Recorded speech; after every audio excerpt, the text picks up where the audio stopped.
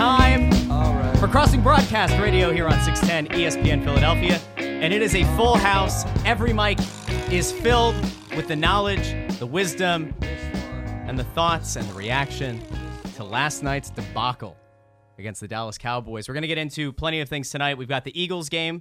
We've got the Sixers, who are going to be starting their season this week. So, of course, in studio, we have the guy who wrote up the post-mortem of the Eagles' loss in Dallas. That's Kevin Kincaid. You can find him on Twitter at Kevin_Kincaid. He's also our Sixers beat writer over at crossingbroad.com. What's good? It's great to be here. It's always good to be here with you guys, especially after a fantastic game like the one that we all witnessed last night. In yet another corner, we've got the elder statesman of the group. Emphasis on elder, and that is Anthony Sanfilippo. Find him on Twitter at AntSanPhilly. And you thought I was going to be the miserable one, huh? And in the final corner, we've got the man, the myth, the legend, the betting guru, the Phillies writer. Please stop calling me that. Who is so excited about the Eagles' effort last night, and of course about the Philadelphia Phillies, which we'll get to that later in the show as well. And that's Bob Wankel. Find him on Twitter at BobWankelCB. Hey guys, how we doing? Another beautiful day in the city of Philadelphia. I'm Absolutely. excited. Kevin's excited, I know. I'm ready to do this thing, man. So site traffic was fantastic today, not because of the Eagles, but because of all the other nonsense that was going on in the media. I guess it just takes, one bad loss to Dallas for everything to unravel. Local reporters calling out national reporters, other people naming anonymous sources, then another reporter shading that reporter at the press conference, and then it just turned into whatever it turned into. But we'll take the site traffic, thank you. But let's get it back to the Eagles, as they say. If winning heals all wounds, I don't know what last night is going to do for this city. It's been fire and fury all day long. And guys, let's get into it. I don't know where you were going into the game, but I think historically this Eagles team tends to do better in Dallas. Yeah, and going back to 2010, since Jason Garrett took over, the Eagles were 6-3 in Dallas straight up. I mean, after last week, I kind of thought it would align that they would put their best foot forward, which I think is what makes it so disturbing that they couldn't have possibly played worse than they did last night. And heads rolled moments ago with the announcement that Orlando Scandrick and Akeem Spence have been released. 1 week after the Zach Brown thing that we thought was going to light a fire You wanted blood. everybody's ass, and You've got blood. Doug Peterson's guarantee. I guarantee, but I didn't really guarantee that we were going to win, kind of thing. But look, I mean, again, it's the first quarter more than anything. They just looked like they were unprepared and not ready to play. And I know it's a kind of a general thing to throw out there. It's hard to qualify or quantify how prepared a team is or how not prepared a team is, because you could just come out and say, well, the Cowboys are a lot better than the Eagles than they were last night. So maybe you can just say that. But for this team to be outscored again in the first quarter, to go down 14-0, they've been outscored now 51-31 in the first quarter of this season.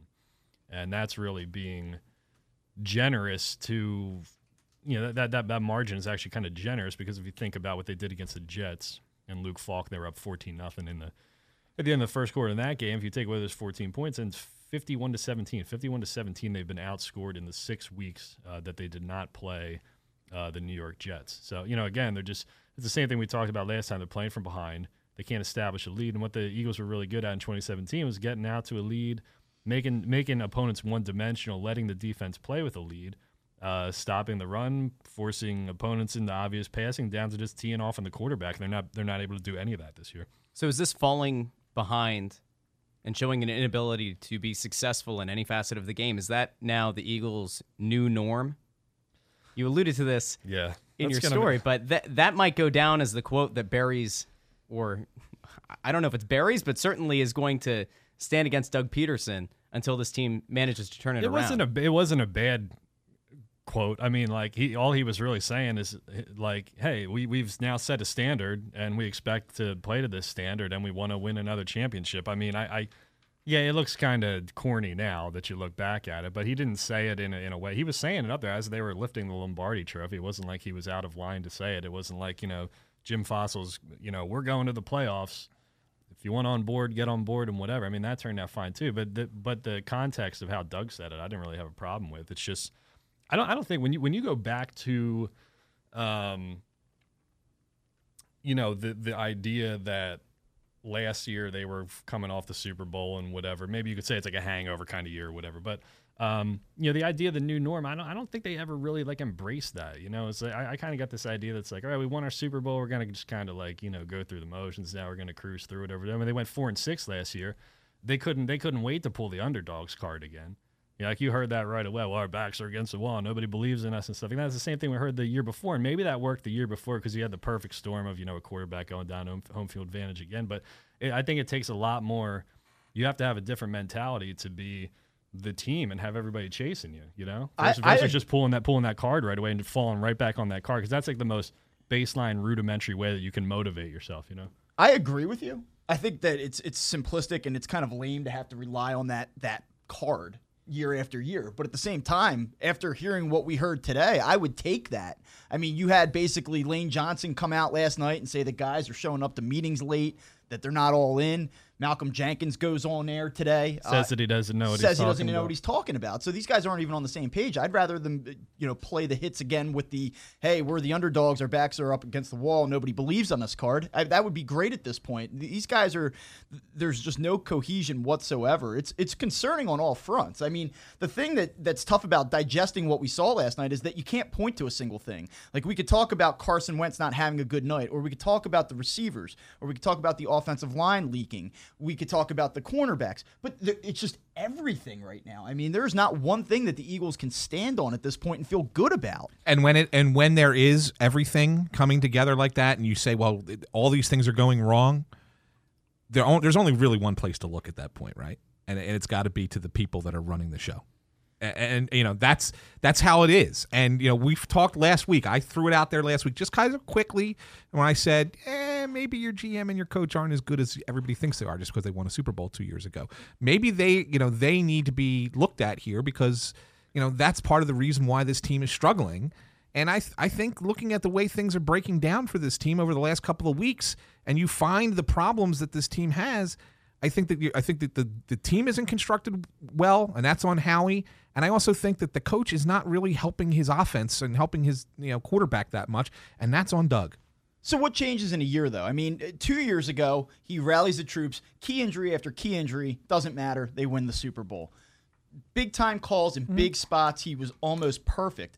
Last season, yeah, they get out to that 4-6 start, but again, they had every reason to pack it in. Hey, we won the Super Bowl the previous year. No big deal. Can't win them all. And then they rally again late in the season. And I think that you can't dismiss the job that Doug Peterson's done each of the last 2 years. Now, to Kevin's earlier point, though, the starts are horrendous. The play calls have seemingly become, unimaginative. I don't understand how this has happened and so quickly. Well, I'd be interested to hear Kevin's take on this, but my thought to answer that is, in the last 2 years, Doug has done a good job because he's had the talent to do a good job with it. And this year, maybe he didn't have enough talent to pull out, the old bag of tricks and make it work again. Yeah, I mean, I think we all kind of overestimated how talented this team is in general. I mean, if you just go down, the receiving core, okay, you'd lose your deep threat for the second time, in 2 years, so you don't have that. Zach Ertz has not looked like himself at all. He's gone completely AWOL. Dallas Goedert, some nice plays this season, the fumble last night. Nelson Aguilar is Nelson Aguilar, of a guy who's a slot receiver, made some nice plays out of the slot. He's not going to be a deep threat. He's not going to be a number one guy.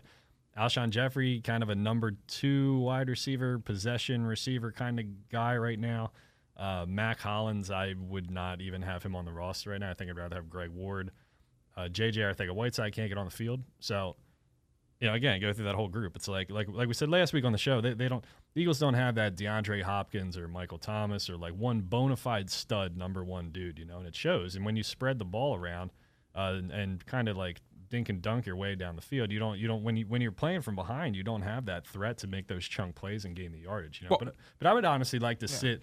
See, the problem is I feel like we're trending into like game plan and offensive coordinator and scheme territory, which is impossible to quantify and qualify, and why I was like complaining at Russ about his John DeFilippo and Frank Reich take, which was like kind of trendy last year. Not saying that take is bad at all. It's like impossible to quantify because how do you evaluate a dude who ain't calling the plays unless you're sitting in the team meetings, So but I haven't seen anything remotely interesting or innovative or different from Mike Groh or Doug Peterson in 2 years. So since Frank Reich left and John DeFilippo left. So I think the further removed you are from that just lends more credence to that argument that maybe those guys were doing more behind the scenes than we thought. Well, you can call it a bad take because it was Russ's. Wow. Well, that's true. Yeah. Okay.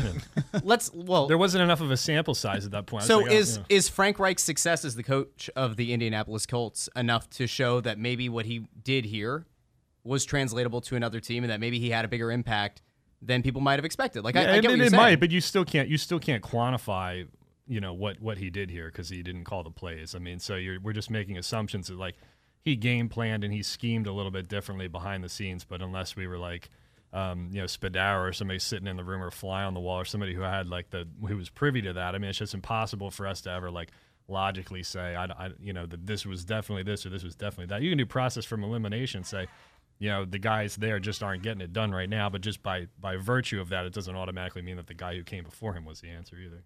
I wanted to specifically ask you what you thought about the 3rd and 4 play call. They're at their own 16-yard line. They fall behind early, 14-0. That draw play? Yeah, they cut it to 14-7. Carson Wentz didn't throw the ball in that 3-play sequence. I got to go back and look at that sequence again, too, because you remember last week when they came out and they opened with like 3 straight runs. Doug said that one of them was a run, one of them was an RPO, and the third one was killed at the line of scrimmage, which was checked to a run. So I don't know. That's something I got to go look at Game Pass again on. But because it was only 14-7 at that point. Yeah. The defense had gotten the big stop, and I know it seems strange to think that everybody was complaining about not running the ball enough, and now when they do run, that's not getting the job done either. But again, another thing that's hard to quantify is like a lot of the Carson Wentz critics like to say, well, he audibles to the wrong plays, or he does this or does that. But if you don't know what the original play call was, it's also kind of impossible to quantify. When you go back and look at that specific play, it actually looked like the correct play call. I just don't know if the personnel was correct. I mean, you look at what Miles Sanders has done here the last 3 games, 18 carries for 42 yards. I know. I mean, that's just. Well, was that the play? I'm sorry. We were doing all kinds of crazy crap today, and Doug said there was a play that Miles Sanders missed the hole on, or he had the wrong read on. Was he talking about that? I believe so. Okay, yeah. So I mean, again, a lot of times you saw it a lot in Big 12 in college because you would get to like this idea of running on 3rd down because you would get to like what the opponent would think were obvious passing downs. And so, maybe they would sit back in zone or something like that, or they'd only like rush, a basic 4 rush or something like that. So you might catch them off guard with a run when you think it's an obvious passing down. But I don't know. I didn't really get that either. But I want to get back to a point that I think hasn't gotten enough play and is maybe the thing that has doomed this team and maybe doomed them before the season even began, and that was the roster construction. We talked about what changed in a year, and let me just point this out. The Eagles' big acquisition in the offseason, as far as a weapon for Carson Wentz to use, was Deshaun Jackson, who's a 32-year-old receiver who's had a long injury history and an inability to play the full season. This team decided to once again roll out and use a roster spot on Darren Sproles, who's 36 years old, who, correct me if I'm wrong, I'm pretty sure the last 3 seasons going into it, the word has been this is going to be Darren Sproles' last year. He doesn't know when to hang them up, kind of like Vince Carter in the NBA. We just never know. Is he going to play till he's 40? And then, of course, there's my favorite guy in the city. Your guy. The guy that I've only been beating the drum about for 3 years of being a guy who has not been able to stay healthy for this team. He's going to go to the Hall of Fame without a doubt. He was maybe the best Eagles lineman I've ever seen in my lifetime, but just can't be relied upon, and that's 37-year-old Jason Peters. And when this team, when I look at Howie Roseman, when I look at the roster construction of this team, you're hanging 3 roster spots on a 36-year-old, a 37-year-old, and a 32-year-old with a long injury history. And I just kind of question the logic of going into the season with those 3 guys needing to be real difference makers on this team. Yeah, there's not really a playmaker on either side of the ball, is there right now? I mean, like if you're looking for like an explosive play, if you're looking for, if I asked the 3 of you guys, which Philadelphia Eagle is most likely to end up on, a Sports Center top 10 or something like that for making some crazy play? Who would you say it is? A good play or a bad play? A good play, no, but like a holy crap! Wow, that was an athletic, amazing like kind of play. With Sanders, Wentz. Carson Wentz escaping the pocket. Yeah, that's probably it. Yeah, I mean, so they just don't have like there's no explosion really. I mean, Deshaun Jackson was the guy, Yeah. But everybody else is sort of like a plodding, like middling kind of dude, and the defense is just. I think we've fixated a lot on the draft and the lack of playmakers. But you look at those supplemental moves that Howie Roseman made prior to the 2017 season, and it just seemed like every move he made was the right move. And this year, it's like the complete inverse of that. I mean, you just go down the list here: Jonathan Cyprien, Zach Brown, Orlando Scandrick, Vinny Curry. I know Malik Jackson got hurt, and he doesn't have an injury history coming into the season, so I can't kill him for that. Well, you could do a list of just the linebackers alone too. Yeah, I mean, the one guy that they got right was L.J. Fort, except they released him after the Green Bay game. Now he goes down and gets signed by the Ravens, and he's a primary contributor. He had 2 tackles for a loss and a sack yesterday for the Ravens up in Seattle. So it's just been misfire after misfire on that front, and that's killed them as well. See, that's why I always have a problem with the inevitable like Nick Foles versus Carson Wentz discussion that it comes back to, because it's always like,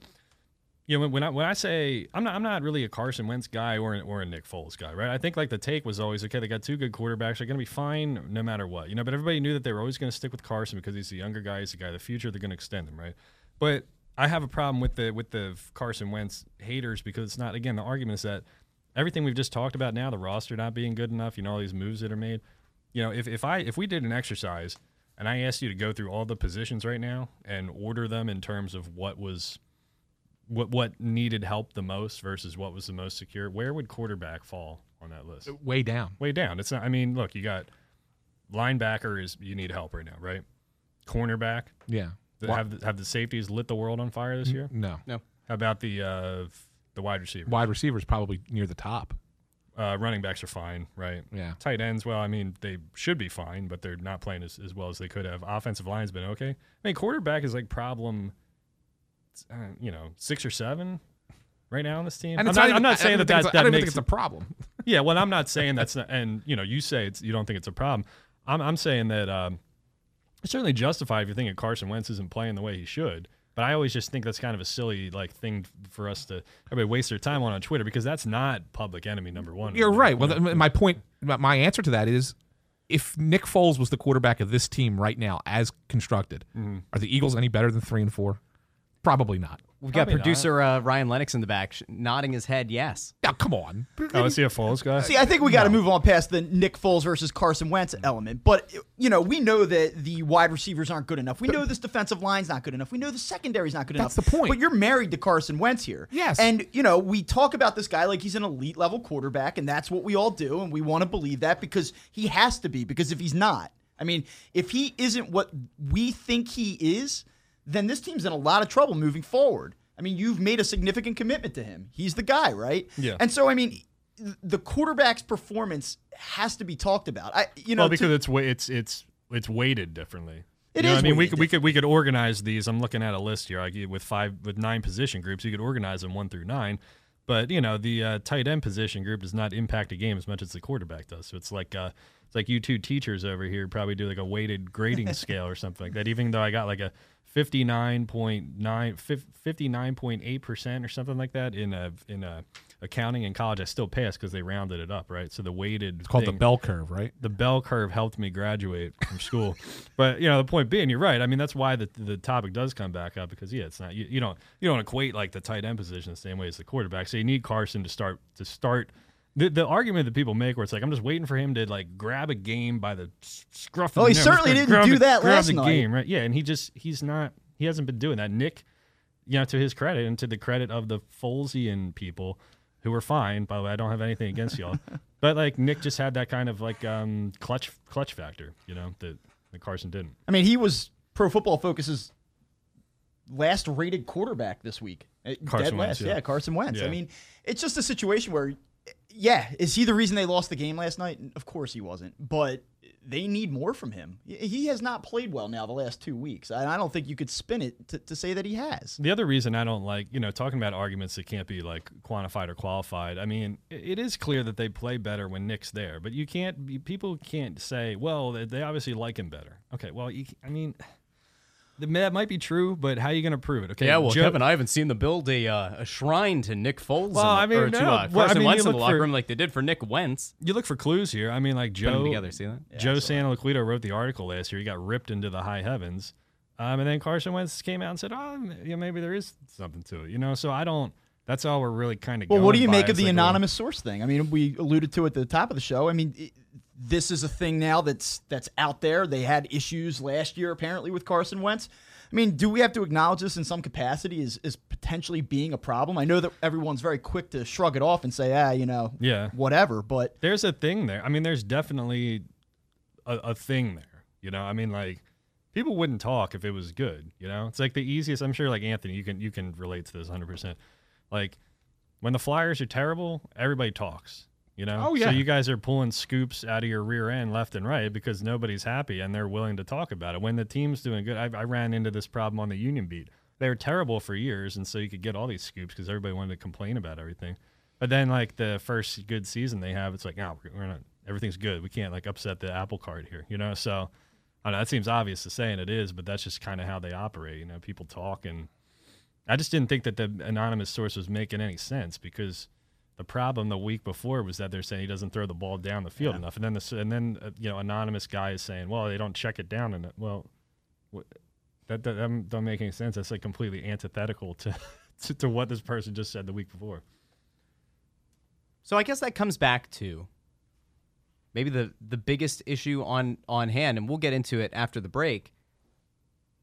At some point, is it wrong for fans and for some in the media to go after Carson Wentz when he doesn't have the requisite weapons? And we've talked now about the roster construction and about the fact that, maybe it's not something that's totally on Carson. But, like, this is what I've found nonstop on Twitter for the better part of this entire season. And it's fans, for some reason, and it feels like the Wentz stands, are unable to separate the criticism of the quarterback and the criticism of the team. You're almost unable to question whether Carson had a bad game because immediately the people who are Wentz stands, they try to rake you over the coals saying that, like, well, there's nothing else he could do. He can't do anything better with this group. And I guess the thing I come back to is, like, if the team's not successful and the quarterback hasn't been elite, but you, on the flip side, would hold Carson Wentz up to this unparalleled level if the team does go down to Dallas, for example, and win. Is it really that unfair? It's this weird kind of... I have to say, and I think it's an interesting point that you bring up, is this a product of Twitter? Because if I go back 10, 15, 20 years ago, it seemed like, the Eagles could win a game 27-24, but if Donovan McNabb misfired on 2 passes, it was like everyone killed him. Now, I think it's almost the complete opposite. Carson Wentz throws a bad interception last night. He mishandled a snap. He took a sack in which he had 7 seconds to diagnose a corner coming off the edge and couldn't do it. But you see almost a complete opposite now. People are so quick to defend him. I think that the way that we evaluate and defend and criticize the quarterbacks over the last 15, 20 years, and probably even going back to Cunningham and Jaworski before that, it seems like the city is starting to turn a little bit. And I don't know if that's a product of social media or what that is. It's a problem, too, of people not being able to understand the basic concept that 2 things can be true at the same time.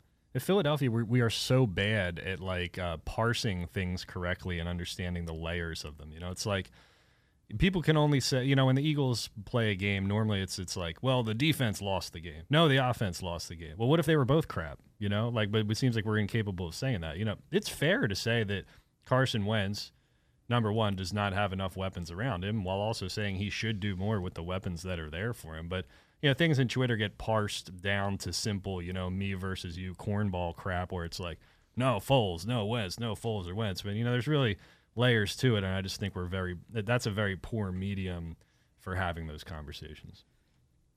Hop on in if you want to offer your thoughts on the Philadelphia Eagles and their loss in Dallas. 888-728-9941. Again, that's 888-728-9941. When we come back from the break, we'll have more Eagles talk, a little bit of Sixers, Phillies, so get on in.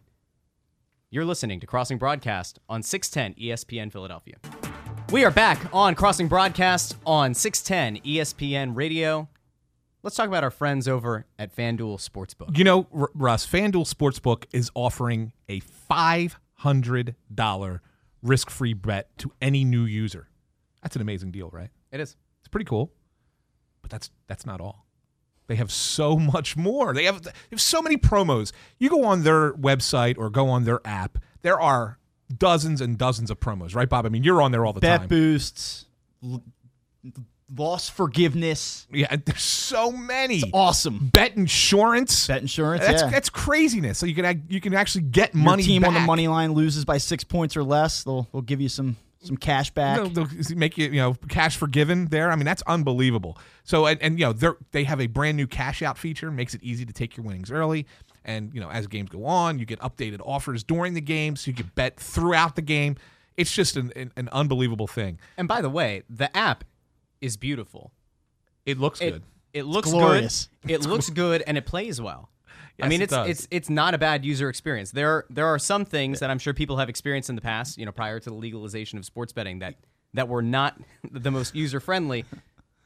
FanDuel's got a great app. Yeah, and I know it's football season now, and everybody wants to bet football, college football, pro football, but you can pick so many sports to bet on. And Bob, you're going to give the listeners a real big look at Game 1 of the World Series tomorrow night, right? Yeah, so we got Nationals and Astros Game 1 tomorrow night.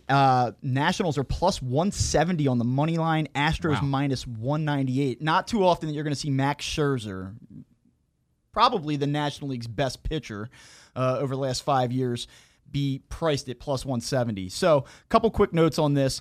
Road underdogs of plus 165 or more in World Series games are only 5 and 6. That doesn't seem like that great, right? But when you consider the price that they're at currently, and you go back and look at that trend, that would net bettors about $400 over that 11-game sample. So they've been very profitable in that spot, big underdogs in World Series games. So that's one thing to think about. However, I don't know how right now, unless you're just taking a flyer, you can bet against Garrett Cole. I mean, he has just been absolutely outrageous. Over his last 25 starts, he's 19-0 going back to the month of May. And he's 17-2 at home this season. Max Scherzer, the Nationals are kind of feeling it right now. I wonder what that layoff is going to do to them. Yeah, I agree. It's a great price, and like I said, it may be worth a shot, but it's tantalizing. I would roll even at that price, and I wouldn't get involved with the run line thing, winning by 2 or more. I wouldn't do that. But I'm on the Astros tomorrow night like a sucker, laying minus 200 basically. Well, there you go. You could place your $500 risk-free bet on the Astros when you use our promo code CB. That's CB like Crossing Broad or Crossing Broadcast. Signing up is simple. It's easy to add money to your account and withdraw your winnings whenever you want. Just download the app to bet from anywhere in New Jersey or Pennsylvania. Sign up with promo code CB and make your first bet within 7 days. If you lose, FanDuel Sportsbook will give you a refund and site credit of up to $500. Download the FanDuel Sportsbook app now or visit FanDuel.com/sportsbook to claim your risk-free bet up to $500. Promo code CB. That's promo code CB. First online wager only. Refund issued as site credit. Site credit expires after 14 days. Go to sportsbook.fanduel.com for full terms. Must be 21 or older and present in New Jersey or Pennsylvania. Gambling problem, call 1-800-GAMBLER. So let's get it back to the Eagles, Kevin. Yes. I have a question here, and I'll present this to you guys, and anybody can jump in on it. So the Eagles have now lost 4 straight games to Dallas for the first time since the 1998 season. They are 0-5 when Ezekiel Elliott plays. Carson Wentz is now 2-4 against Dak Prescott head up. In addition to the fact that the Eagles are now behind Dallas in the division, they're 3-4. All of this stuff is seemingly spiraling out of control. I think the biggest takeaway from last night, and I think the biggest concern for people that took that game in, is that the Eagles don't look anywhere close to Dallas right now in terms of talent, especially young talent.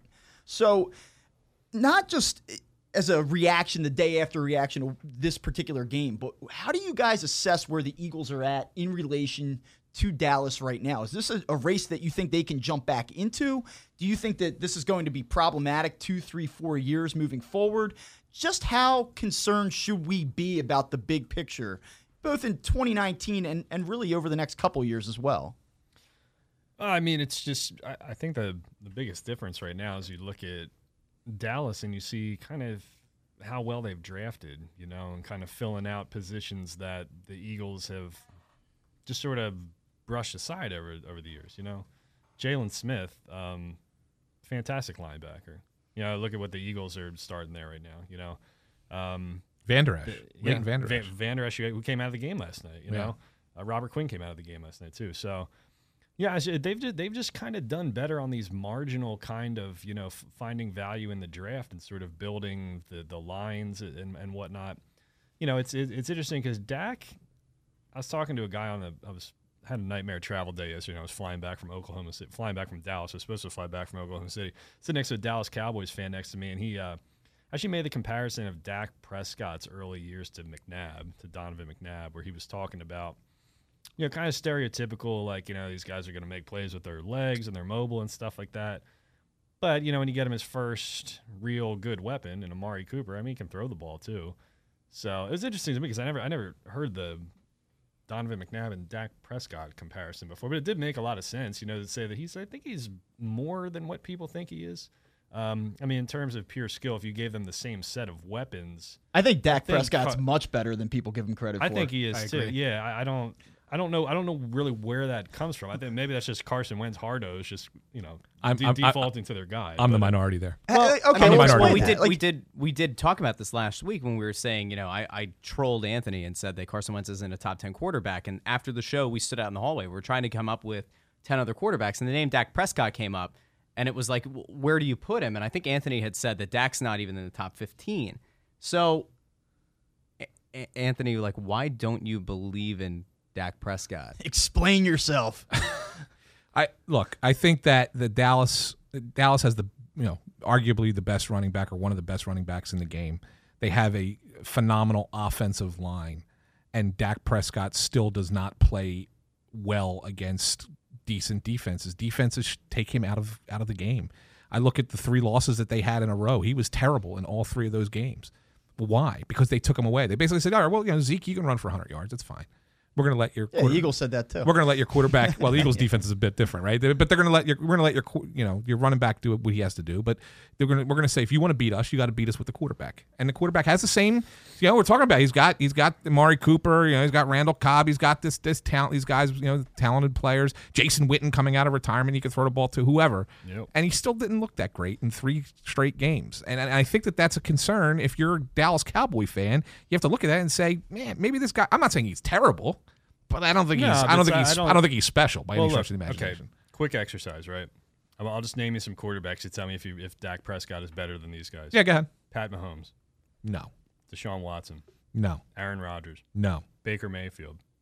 Maybe. I don't know. Mayfield doesn't impress me yet. Matt Ryan. Probably is at this point. I don't know. Well, that's a tough call. That's a maybe. Cam Newton. Yeah, I don't like Cam Newton either. Kyler Murray. Well, I would take Kyler long term. I'd take Kyler Murray over Dak. Jared Goff. I'd still take Goff. Russell Wilson and Drew Brees. No, he's not better than either one of them. Jameis Winston. Yeah. Lamar Jackson. No. Phillip Rivers.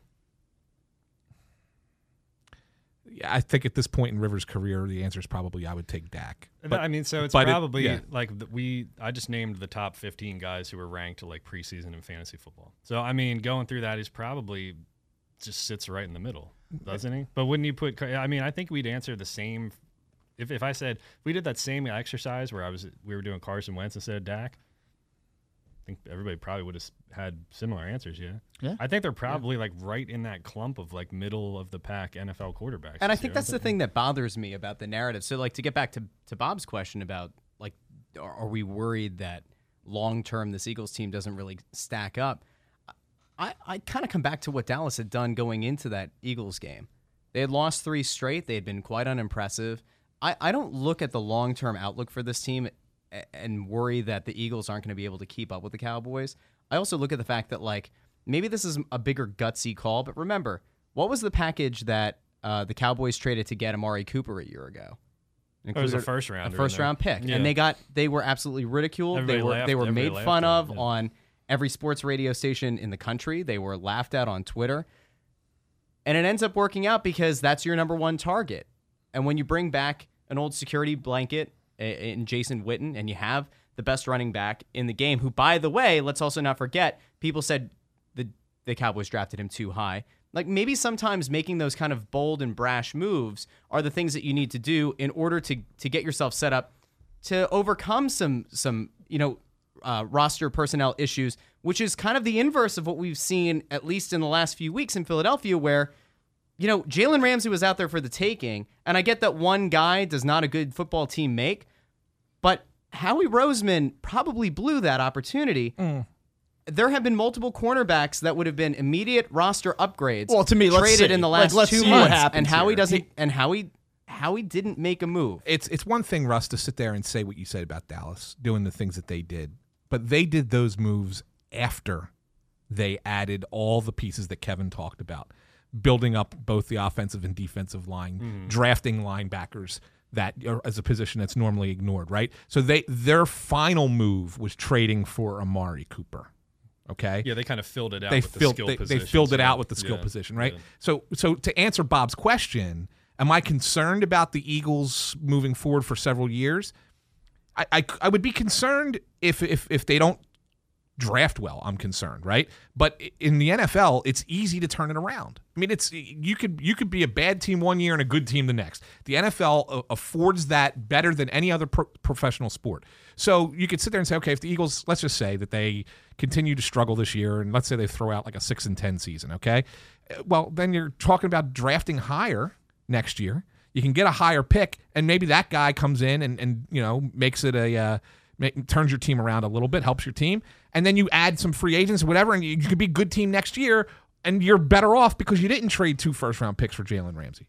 I just don't think that this is over yet. I guess I would readily acknowledge that the Eagles were thoroughly unimpressive last night, and I don't think that they're a particularly good team. They have flaws everywhere, and they're obvious flaws, and they've been well documented here and across all different mediums today.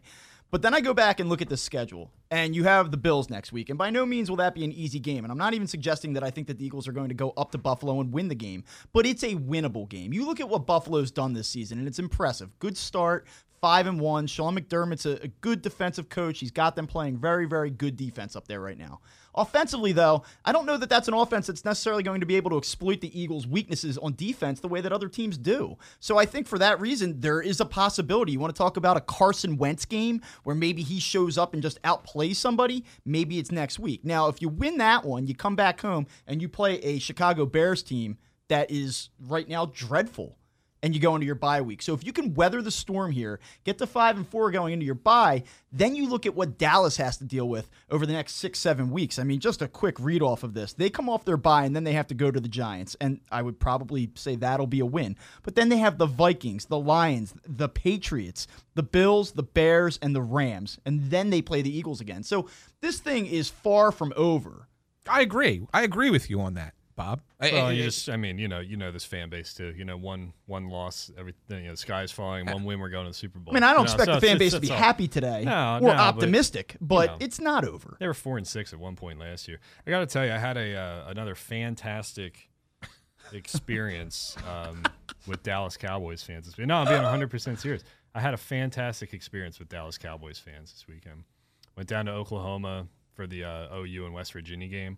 We got our ass kicked, which I expected, but the best part of the game was seeing the wagon, the Oklahoma wagon fell over in the middle of the field. Did you see that? The boomer tipped scooter? over. Yeah. 2 girls on Instagram doing a video, and you can see it in the background just go. So that happened, but most of the people down there were Dallas Cowboy fans. Because Oklahoma City is only like 3 hours from Dallas, so most of the people who come.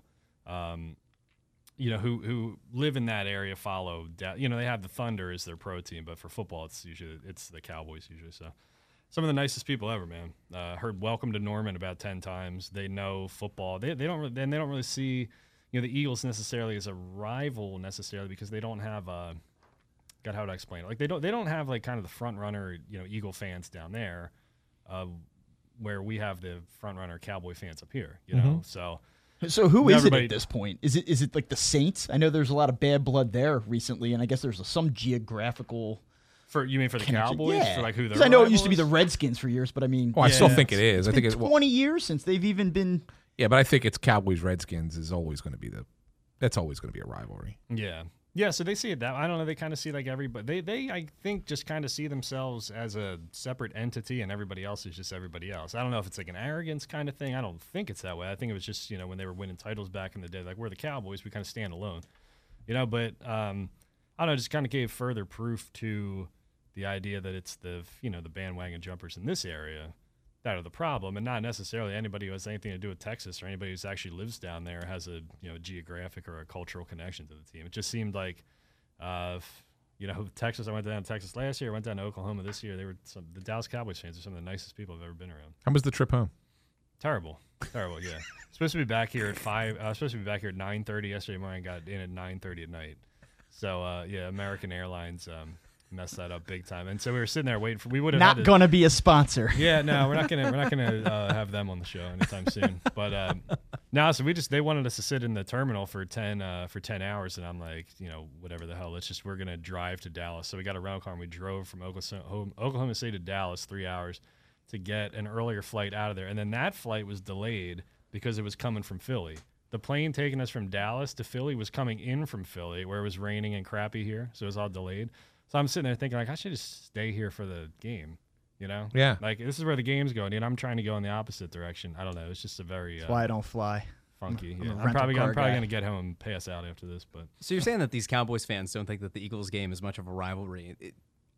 It feels like in every sport. Does it say something about Philadelphia's sports culture that it feels like we always Yeah, we have build an games up inferiority as complex. that we build up Yeah. so many games as being rivalry games, and then you listen to the opposing fan base, and it doesn't matter if it's football or hockey or basketball or baseball. These other teams are just like, no, it's really not that big of a match. The only city that would concur with who we feel is our biggest rival is Pittsburgh in hockey. It's the only one. Dallas doesn't think it in baseball, in football. I don't think the Mets think it in. The Mets fans think it in baseball. I think that rivalry is starting to change a little bit. Yeah. I think that's down 95 now with the Nationals. Right, and I think Boston probably doesn't think it for basketball. no, it's just strange. But I don't know. I do think it's not to say that Philly fans aren't justified in feeling the way they feel, because we do have an influx of, the guy who has the bumper stickers where it's Lakers, Yankees, Notre Dame football, pick your fourth one, right? And like, I don't see that I don't really see a lot of that when I go other places. It's just like kind of a Northeast thing, where down in Oklahoma, like the fandom seemed very straightforward. It was like Sooners or Oklahoma State, then the Thunder, and like the Cowboys, and some people were Chiefs fans too, because Kansas City's the next closest city. So I don't know. It just, I think it's kind of like, it is a little bit of an inferiority complex here. We do have a justification doing it because there's a lot of like cockroaches walking around who have nothing to do with the Golden State Warriors, but they're wearing the jersey anyway, Anthony just mentioned Boston and Philadelphia and basketball. And I think we'd be remiss if we didn't talk at least a little bit about the Philadelphia 76ers, who start their season this week. 2 days, man. And here's the weird thing, and we were talking about this before the show, but I think it's kind of sad that in Philly, it's felt like at least the last few seasons, regardless of what team it is, there's a disappointing season or a disappointing end, and it feels like as the season is kind of coming to an end, the fans' immediate response is, well, at least there's this team. Like last year, it was the Flyers were a flaming pile of garbage for a vast majority of the season.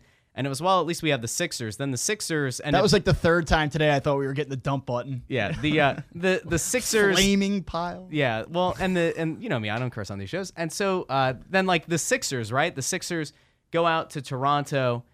And it's like, well, at least we have the Phillies. And the Phillies had a big signing. And then it was, 3 weeks of Phillies excitement. And then after that, it's like, well, at least we have the Eagles. Let's talk about the Birds all summer.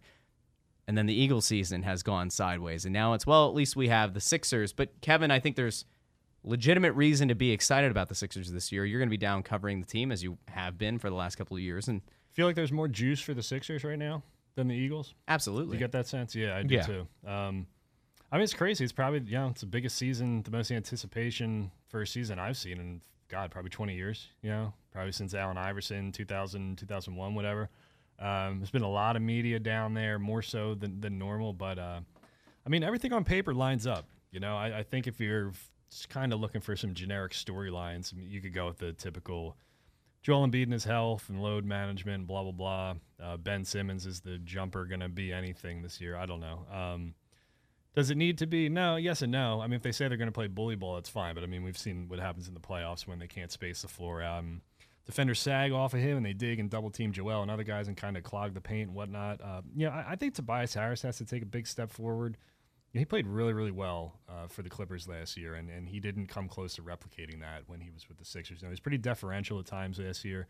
He's at his best. We've seen in the preseason him attack some of these closeouts and mismatches and stuff like that. It's really insane when you think about it because, if Josh Richardson's the smallest guy on the floor at 6'6", you're going to get Tobias Harris matched up on the guys who are 6'5", 6'4", 6'6", stuff like that. You can just drive him down, get some easy buckets over top of him. He's going to have to be their best perimeter shooter at the same time, because I think probably if you're giving me the biggest weakness on this team, or the biggest question mark right now, that doesn't have anything to do with like intangibles like health and stuff like that, it's probably perimeter shooting, because I don't. Josh Richardson, I think, is a better shooter than people give him credit for, but he's not JJ Redick. I'm high on Richardson this year. I like him too. Yeah, I just and Jimmy Butler can hit a clutch shot for it. If I'm asking the three of you guys who you got the ball at the end of the game, and you're trying to answer the quadruple doink with a shot of your own, I mean, who are you giving the ball to? Last year? No, this year. Oh, who are you this year? giving the ball to? Yeah. I think most fans are going to want to go to Joel Embiid, but that to me is not your best option. I don't think so either, because you need him at the end of games defensively to anchor it. So I think you're probably going to Tobias Harris. And I'm not sure that that's the best option either. I don't know either. So yeah. I kind of look at the way that Richardson was used in Miami as really the focal point of their offense. Mm-hmm. And now you look at what he's going to be for this team. He's easily the third, maybe the fourth option on offense. I mean, he's certainly going to be looked at as more of a scorer than Ben Simmons is. But I think like Al Horford's going to get his. He might average 12 points a game, yeah, for sure, give or take. Yeah, That the team's going to run most of the offense through Joel Embiid. That Tobias Harris is going to get plenty of spot up looks. He's going to get plenty of deep shots. The concerning thing is, if you take any kind of consideration in what the preseason was, not only did he drop off a cliff when he came from LA and came to Philly last year, he shot 25% from deep in 5 preseason games, which is alarming because I think a lot of people thought that, without having to worry about trying to play off of, entirely two different offenses between the Jimmy Butler initiated offense and the Ben Simmons offense, I think people thought that like, all right, he's going to have a consistent look. He should play well. He should probably see that 3-point percentage jump. Yeah, I'm not saying that think, preseason is the be all end all, but like it is slightly concerning. Playing small forward this year versus power forward, it's just interesting to me that when Brett said, the bully ball smash mouth comment from the media luncheon that he's repeated before. It's they certainly have the personnel to be able to just out muscle guys and just beat them up in the paint and play old school basketball. But and then people say, well, that's not what the NBA is nowadays. It's not. But then I counter with, well, the Sixers have not tried to play that way the last couple years. The Sixers played more like the Warriors than any other team. Yep. So it does kind of seem like there's not a lot of philosophical intersection there, but I'm intrigued to and prior to see how it works. The Warriors going on their historic tear, there weren't that many teams that were trying to play like them either. No, there weren't. I mean, like there's always going to be somebody that's going to try to, be the new it. No, I mean, even saw it with Houston. Houston plays iso ball, right? They don't play anywhere near the it's boring, near the motion offense. But they decided that they were going to double down on playing iso ball and playing off of James Harden and Chris Paul. Now they've got, of course, Russell Westbrook instead of Chris Paul. Well, that's why there's no reason to think that like a team that wants to fundamentally change the way the game is played can't be successful. There are no teams in the league right now that can match up physically against the Philadelphia 76ers. All right, so give it a try, and if it doesn't work, you adjust from there. But yeah, I've always found it fascinating, like the people who complain about Brett Brown's offense. If you don't like Brett Brown's offense, you don't have to. I'm talking directly. Should we to expect Kyle some Scott more dribble handoffs? Handoffs. I know everybody loves handoffs. That got Anthony to wake up from his stupor when we Kyle S. in Percy, Pennsylvania wants to know. Not mentioning any name, not mentioning any name specifically, but Kyle Scott, who loves the DHO as well. But I mean, look, pick and roll is boring. Everybody's playing pick and roll.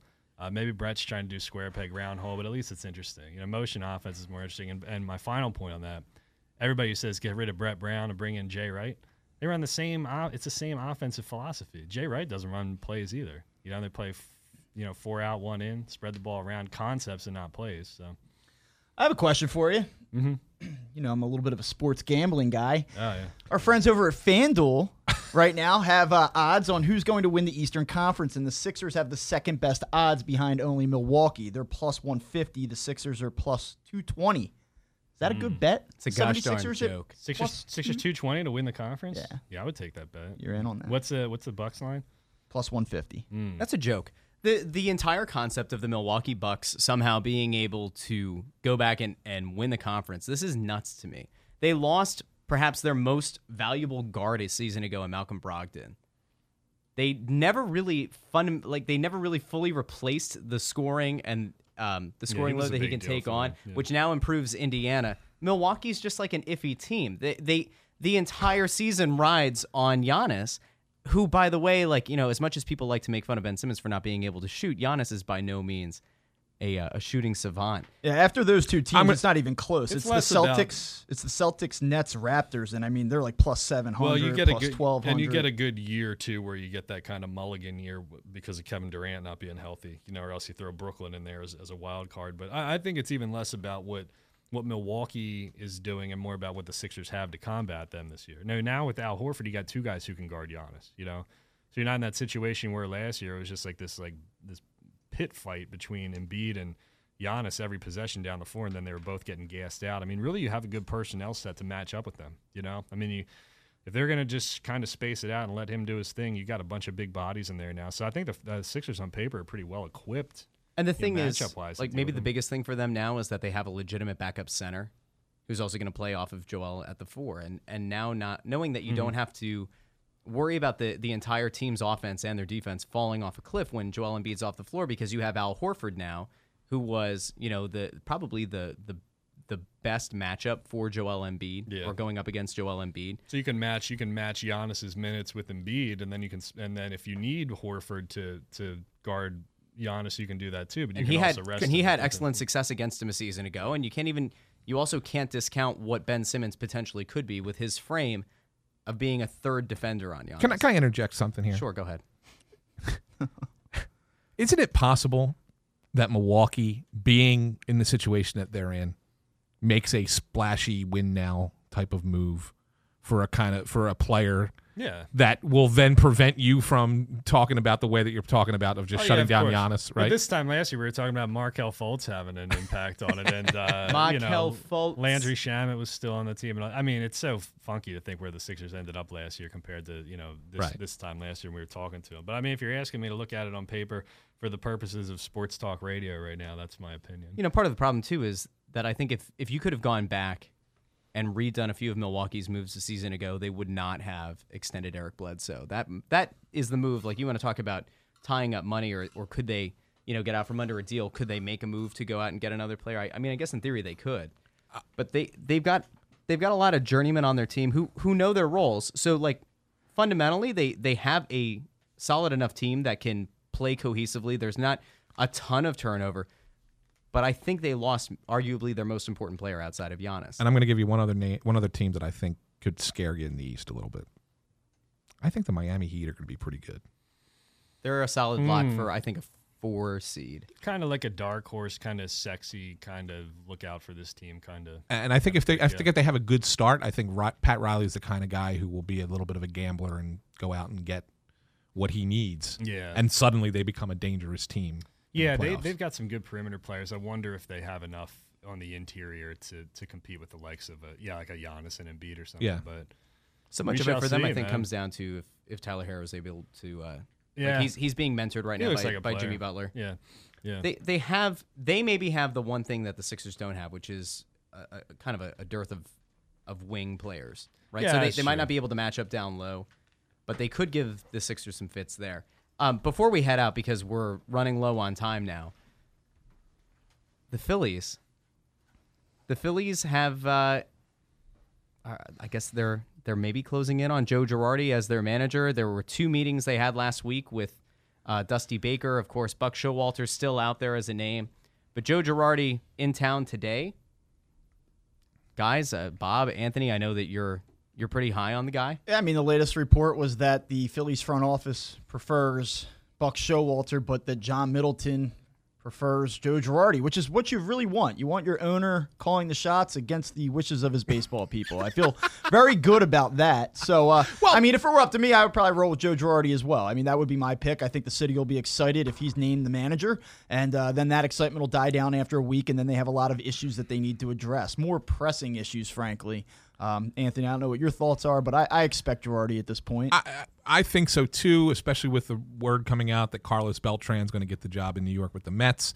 If that in fact is the case, Yeah, then I think it's trending that way, but I again, think that's that- not official. I think that, and I also take note that they waited. They met with Baker and Showalter a second time last week. Waited to meet with Girardi till today. I think this is all right. You're our guy. Let's get the deal done. And if it doesn't work out, then we'll go back to one of those other guys. But I think that they scheduled him last for a reason. That's who they want. That's who Middleton wants. And it's not. Look, I don't think any of the three guys, Bob, would be a bad manager. I think all three of them are viable and yeah, worthwhile I don't think it's going to candidates. be where they're at this point in their rebuild or progress or process, whatever you want to call it. Yeah. I think that it's not going to be if they would have gone with Dusty Baker over Buck Showalter, they would have won the World Correct. Series. I don't think that this decision is going to be the determining factor. Yeah, I don't either. So there you go, Russ. I'm sure we'll talk more about it next week because I have a feeling the hiring's coming in the next couple days. Fingers crossed. And- Let's hope it's Girardi, right? Because It doesn't matter. I think it does matter. Why doesn't it matter? They're all Matters to the fans, and I think the fans want him. So, and I think the Phillies have certainly demonstrated that they are that they take the fans' considerations or fans' wishes into consideration. Well, Bob and I will talk. Whenever they make the hire, we'll do an emergency pod for Crossed Up, and we'll put it out there. I hope they announce it at 11:45 at night. It wouldn't be crossed up if would be the show awesome. didn't go off at I 1 or hope 2 the a.m. 1 in the morning. The information leaks late night. Yeah. Well, hey, this has been a good effort by the four of us, huh? First No, time. it's fun to be here. A Thanks. nice little ensemble number that we put together here. This Thanks is good. for having me. I Oh, appreciate it. Mr. Yeah. Musical over there. That's You wanna- you know me, you right? wanna- I'm a Mr. Theater guy. You want to right? organize the outro? You have a tune timed up for us? No, I don't. But I'll tell you what. Kevin Kincaid, Bob Wankel, Russ Joy. I'm Anthony Sanfilippo. Thanks to Ryan Lennox for producing both shows tonight. And we will see you guys next week here on 610 ESPN Philadelphia.